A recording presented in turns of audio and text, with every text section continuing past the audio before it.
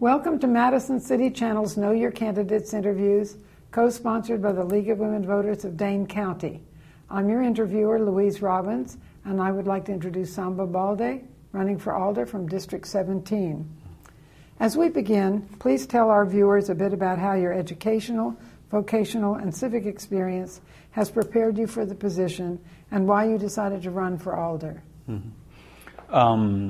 Like you said, my name is Samba Baldeh. I'm the Alder for District 17, has been an Alder for 2 times. I was first elected in 2015, and since then been representing that part of the city.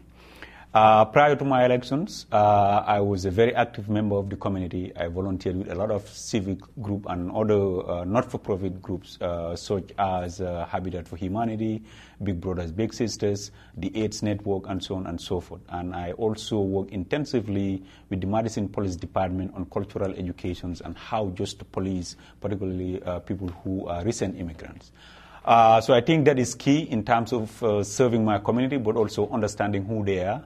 The other part is, as part of my 2-term service to the district, I've also been elected to be the vice president of the council and currently the president of the council. That has exposed me to a lot of how really government works and how to really represent well the people that elected me. So I think this has set me up for services to my community, and so I'm looking forward to really taking it even further now that I have all these experiences from being a community service member to serving at the city council and having the experience of being not only a council vice president but president of the council. I think these have prepared me to really service my constituents. I also serve in a couple of boards, including the advisory board at the University of Wisconsin. I also serve on the advisory council for YALI, the Young African Leadership Initiative at the university. So all this thing has given me a broader perspective of how I can service my diverse population, both in the city of Madison and also my district, District 17. Madison's efforts to address chronic homelessness have appeared to fall short, especially with regard to providing sufficient support systems for a housing-first approach. What ideas do you have that might create greater success for projects such as the one on Tree Lane? Yep, so as everybody knows, Tree Lane has become a challenge for the city, but it is the responsibility of the city, the county, and everybody else to make sure that our homeless people are sheltered. America is the richest country in the world. So just to have people who in many cases have served this country to sleep in the street or have no place to live is unimaginable.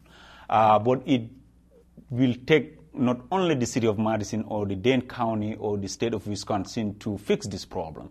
I think this is a national problem, and so while there are local solutions to some of it, I think for us to eradicate homelessness in this country, we have to work with our counties, we have to work with our state, we have to also work with our federal government. So I am a member of the Community Development Block Grant Committee, and so I'm very supportive of some of this initiative that comes to us that advocate for affordable housing, but also housing first. Tree Lane came out of it. And other, homes that are designed to provide for our homeless population.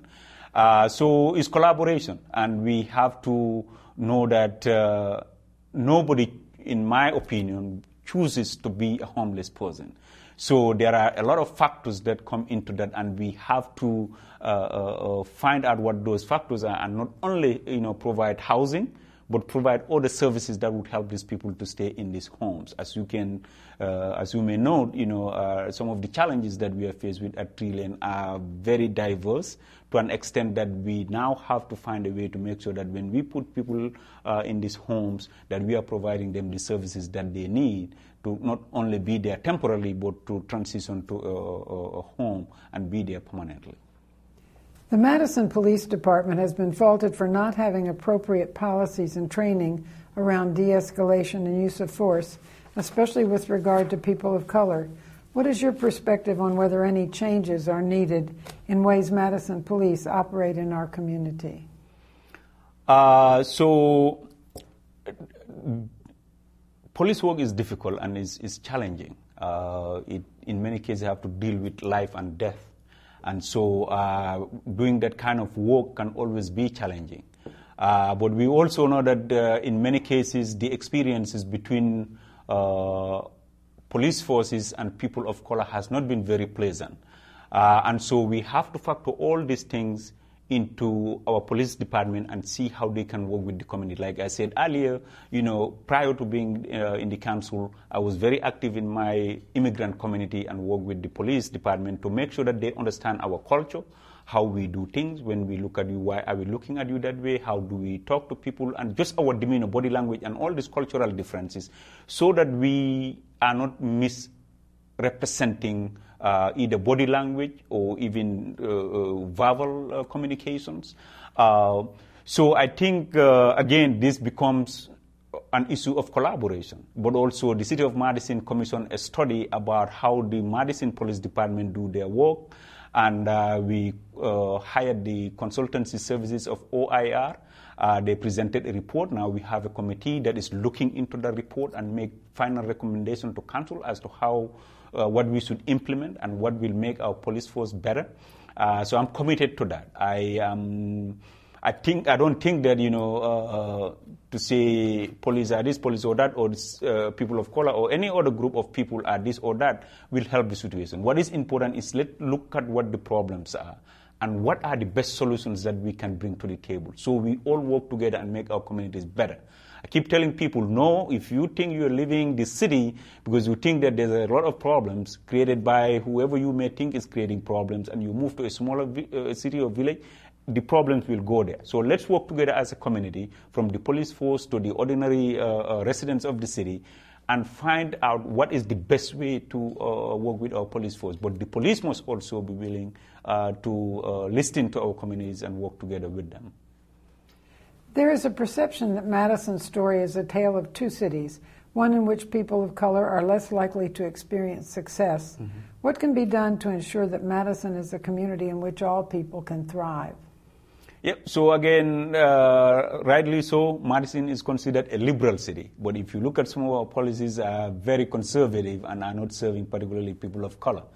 There are different ways we can help people of color. One way, like I said, I'm part of the Community Development Block Grant Committee, but also as a member of the City Council, I've advocated for budget allocations to people of color, a small business initiative around minority groups and things like that. So I think one way to be inclusive, for example, is to have funding that finances small businesses for people of color. The way I would say Caucasians or other group of people go after funding may be a little bit different from an African American or a person of color. There are some challenges. So simplifying this access to these funds, I think, will help them. So I have reached out to the mayor's office and see how we can help create some fundings towards helping these minority groups, particularly people of color. What issue have you identified as being of primary concern to the residents of your district, and how would you approach tackling it? Okay. So the biggest problem in my district is public space and access to city services. We have no library, for example, in the whole district. We have only one elementary school in this district. So what I have done since I was elected was to advocate for at least a library that I call an imagination center. An imagination center in the sense that we don't only need a library, but we need so many other services. So what are those other services that we can bring to the center and call it an imagination center? So that is one thing that I will push forward in terms of a bigger range within the city. I think we need to have a 311 center. Already we have an agency identified to do that study. So this, among others, I also think the city council should be moving around the city so that we are not only meeting at downtown, but we are going to where the people are. Some people are struggling to come downtown because they have no babysitters. They have no way of getting here. So that, among other things, is what I would prioritize. The relationship between the council and the mayor appears at times contentious. Mm-hmm. Is this a problem? And if so, how would you improve the relationship? So when I ran for vice president, the issue was well noticed at the time. So as soon as I was elected to be vice president, one thing that I did was to sit with the mayor and basically talk about how we can really calm down this situation. But I do understand the checks and balances between the two bodies. And also we are independent of each other. But it's important that we do the people's work, so that it's not about Samba, but more about the residents of this city. And so as part of that was to have a regular leadership meeting with the mayor, with very clear agenda items. So every 2-3 days leading to these weekly meetings, the chief of staff will send an email to all the elders and ask them for agenda items. And I've made sure that every elder who gave an agenda item and is interested to attend those meetings will attend those meetings. Even if you don't give an agenda item, if you think you want to come to that meeting, then people are invited or elders are invited to attend. So I think this has diffused the tension. If you notice, this budget season was very smooth in my opinion. And so that relationship, in my opinion, is getting much better since then. What changes, if any, should be made in how the city approaches major projects such as Judge Doyle Square and the public market?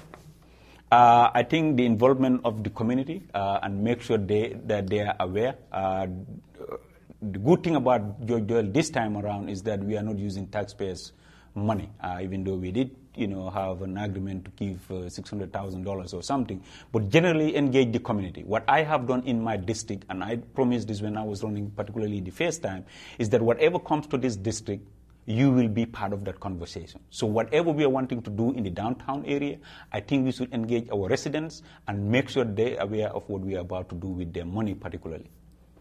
What council committees do you want to serve on and why? So right now I serve in tons of them, obviously, but I'm interested in staying on community development, block grant committee. I think that is a very important community that can help our diverse community, but also particularly people of color. I think parks is important. A lot of people use the park, so having access to that to make sure that access to the park is equitable is one thing I am very interested in.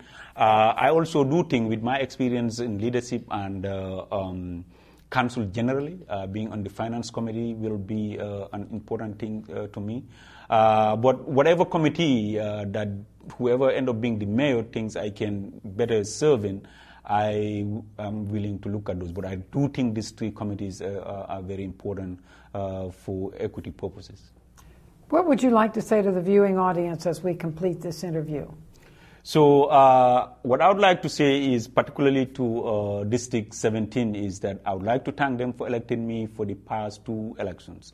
But I would also like to remind them that this is an election year. April 2nd will be Elections Day. I am running, and I have an opponent who does not live in my district, who does not live in the city of Madison, and does not live in the state of Wisconsin. So it is important that I'm asking for their vote to elect me again, but also that I am committed to working for my constituent, for my city. I'm not doing this for politics. I'm doing this to take my community services to the next level, and I'm committed to that. And so I look forward to working for you in the next 2 years, and so therefore I ask for your vote. If you live in the city, I will continue to work hard, whether in leadership or not in leadership, to make sure that we make this place the best for all of us.